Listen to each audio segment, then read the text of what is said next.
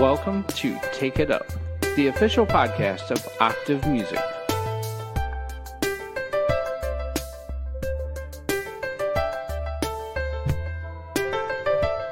Take it up.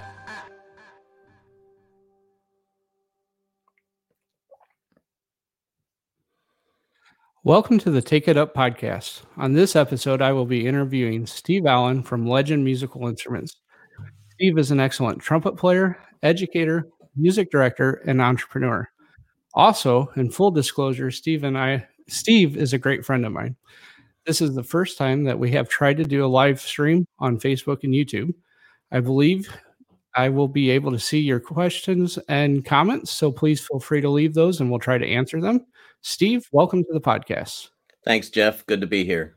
Awesome. So let's talk about your early music career and how you got started in music. Well, back in 1967, I joined the junior high band and beginning band at Glades Junior High School in Miami, Florida. And the band director wanted me to play baritone, but I had a grandfather named Sammy Goebel who was a cornet player. And I had no desire to play a baritone. I took it home for 2 weeks and then brought it back and said, nope, not me. And so my grandfather came down to Miami, helped me pick out a trumpet. My first trumpet was a Holton Collegiate student model. And I played that all the way through high school until I got my Bach. But then I went to Miami Killian Senior High School, practiced like mad, became first chair in the Killian Senior High School band and my sophomore year, and I just never looked back. Just kept playing trumpet, and then went into the Air Force out of high school, played trumpet in the Tactical Air Command Band for 6 years, 3 months and 11 days. You got that down, don't you? Yeah. Any serviceman will tell you that, that's sure. And then went to college after I got out of the service. I went to college at Florida Southern College, got my bachelor in trumpet performance. Then went to the University of Kansas, where I obtained my master's degree in trumpet performance. So that's basically the story of my musical life, and it continues. I'm currently teaching at IUSB St. Mary's, and I have several private students, as well as being the band director at the jazz band director at Northwood Senior High, and running Truth in Jazz, a professional jazz band, and I'm the assistant director of the Elkhart Municipal Band. Awesome. Busy guy. Yeah. And then I have a choir at Jamestown United Methodist Church that I direct. Nice. Just a few things. So awesome. Was your family musical? My dad played the clarinet. That was it. My musical desire came through my grandfather. Awesome. That's cool. So a few years ago, you started Legend Musical Instruments. And what does Legend make? Legend, the primary product of Legend is the band tool. That's my creation, which is a multi-tool for band directors. And then we also have mouthpieces, and we're also a distributor for Andalusia musical instruments out of California. And with the band tool, what does that do? Well, it does a lot. It has 30 tools on it. And as a matter of fact, I'm going to go ahead and plug, I'm going to start doing a video series this week where I do 30 seconds with 30 tools. And that's what we're going to call it. And it's going to be 30 seconds showing you how to use one of the tools out of the 30 that are on the band tool. Nice. How did you come up with the idea for band tool? Well, in 1995, I was driving around visiting schools, carrying this gigantic tool repair kit in an anvil case, and it was heavy, and I'd carry it into band rooms and work on some instruments as a school music service rep, for a music store. And I said, man, it would be great if somebody just come up with a multiplier, because most of the things I had to fix were bent keys, loose screws, mouthpiece truing, maybe have to cut a cork or something to put a new cork on a tenon cork, or any number of things like that, but something that I wouldn't have to carry this whole kit in. And maybe also take a mouthpiece out, of a horn, a stuck mouthpiece. So, yeah. And just so people know what we're talking about, since we are on video this time, I do have one here. That's a good one. Yep. So anyways, you can do all sorts of things with this, and comes in a nice, it folds down, comes in a nice little case, and there's some other parts to it too, right? Right. You have a rawhide mallet, and you have some driver bits in there. So yeah, there's quite a number of tools and quite a number of uses. And how long did it take from when you thought of this concept to actually bring it to market? Well, I started in 2015 in March or April of 2015, working on my whole business plan, because I knew my company that I was working for was about to be bought or sold. Either way you look at it, I wasn't going to be employed any longer. And so I actually sat in the hotel room, came up with the logo, and came up with a web domain name and all that kind of stuff. And then we didn't have any shippable product until July of 2016.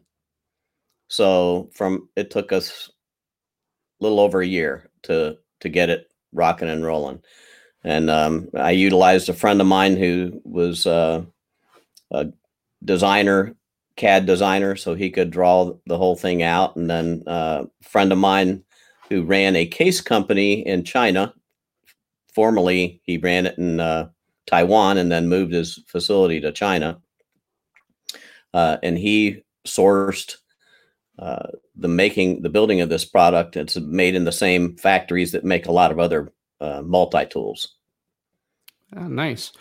And what are the advantages for band directors of having such a tool?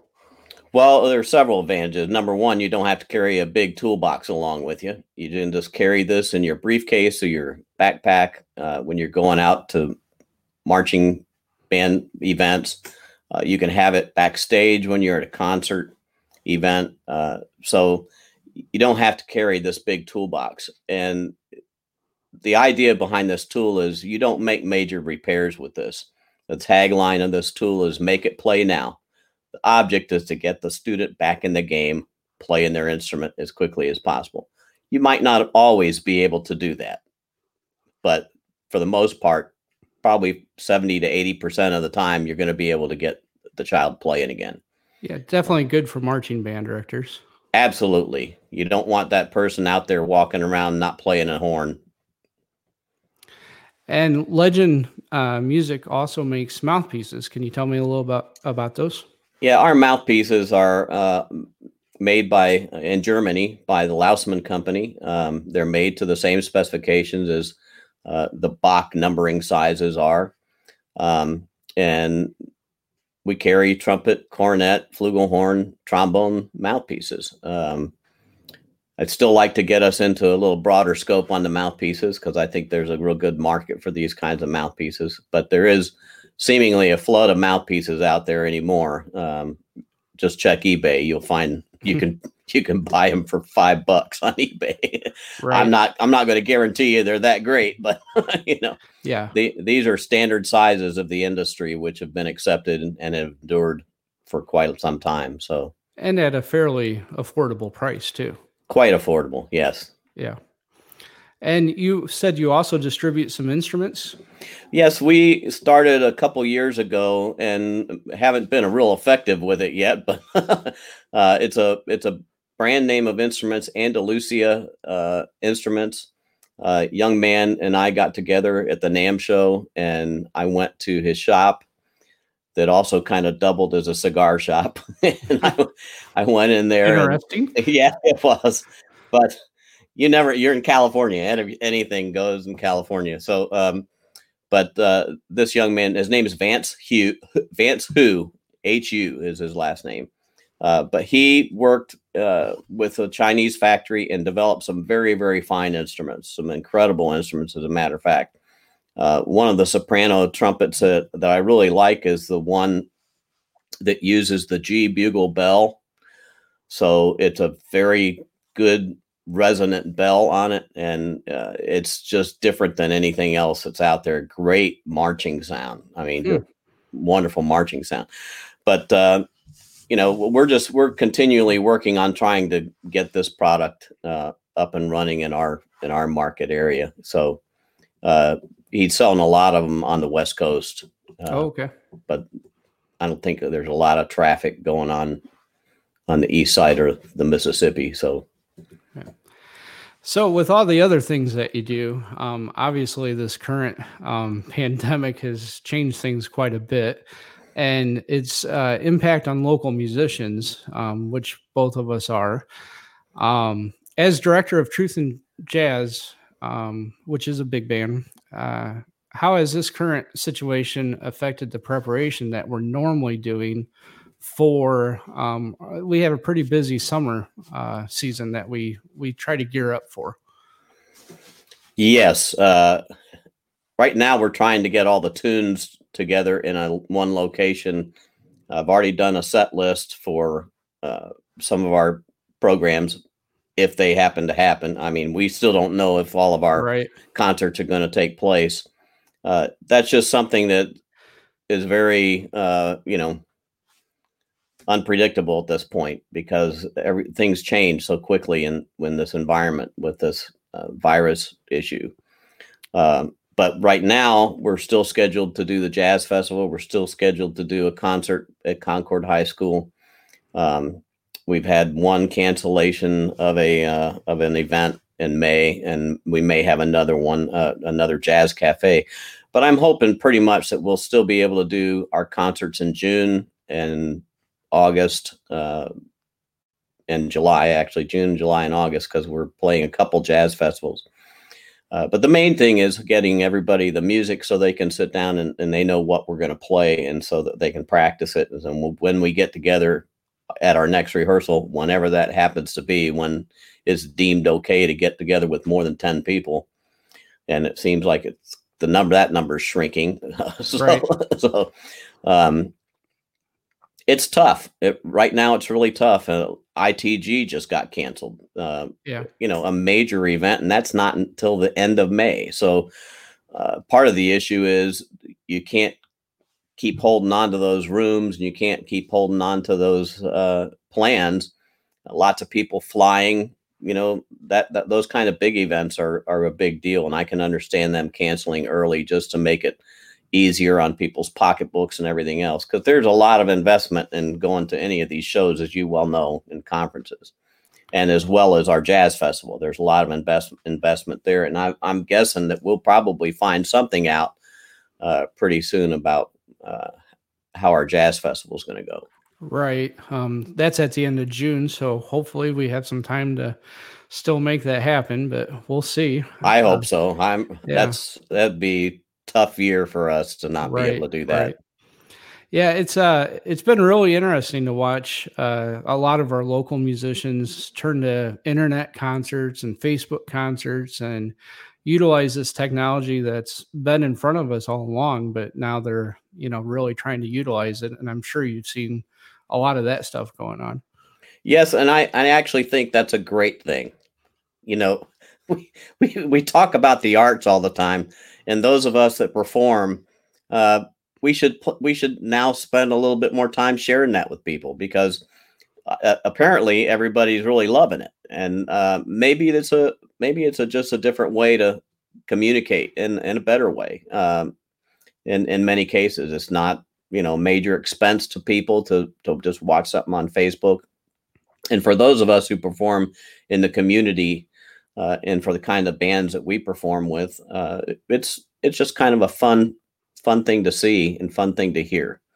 And I think it just brings us together. Well, I think the main thing to me that I'm seeing is how we can't survive without music, and music brings people together. Right. I couldn't agree more. Steve, I want to thank you for being on the podcast. And you can find Band Tool and Legend Brass Mouthpieces at Octave at our website. Yes. www.octavemusicstore.com. And we'll also post links below once all this gets posted to YouTube and Facebook. And again, thanks for being on the show, and we appreciate it. Thanks, Jeff, for having me. Appreciate it. Awesome. Thanks. Thank you.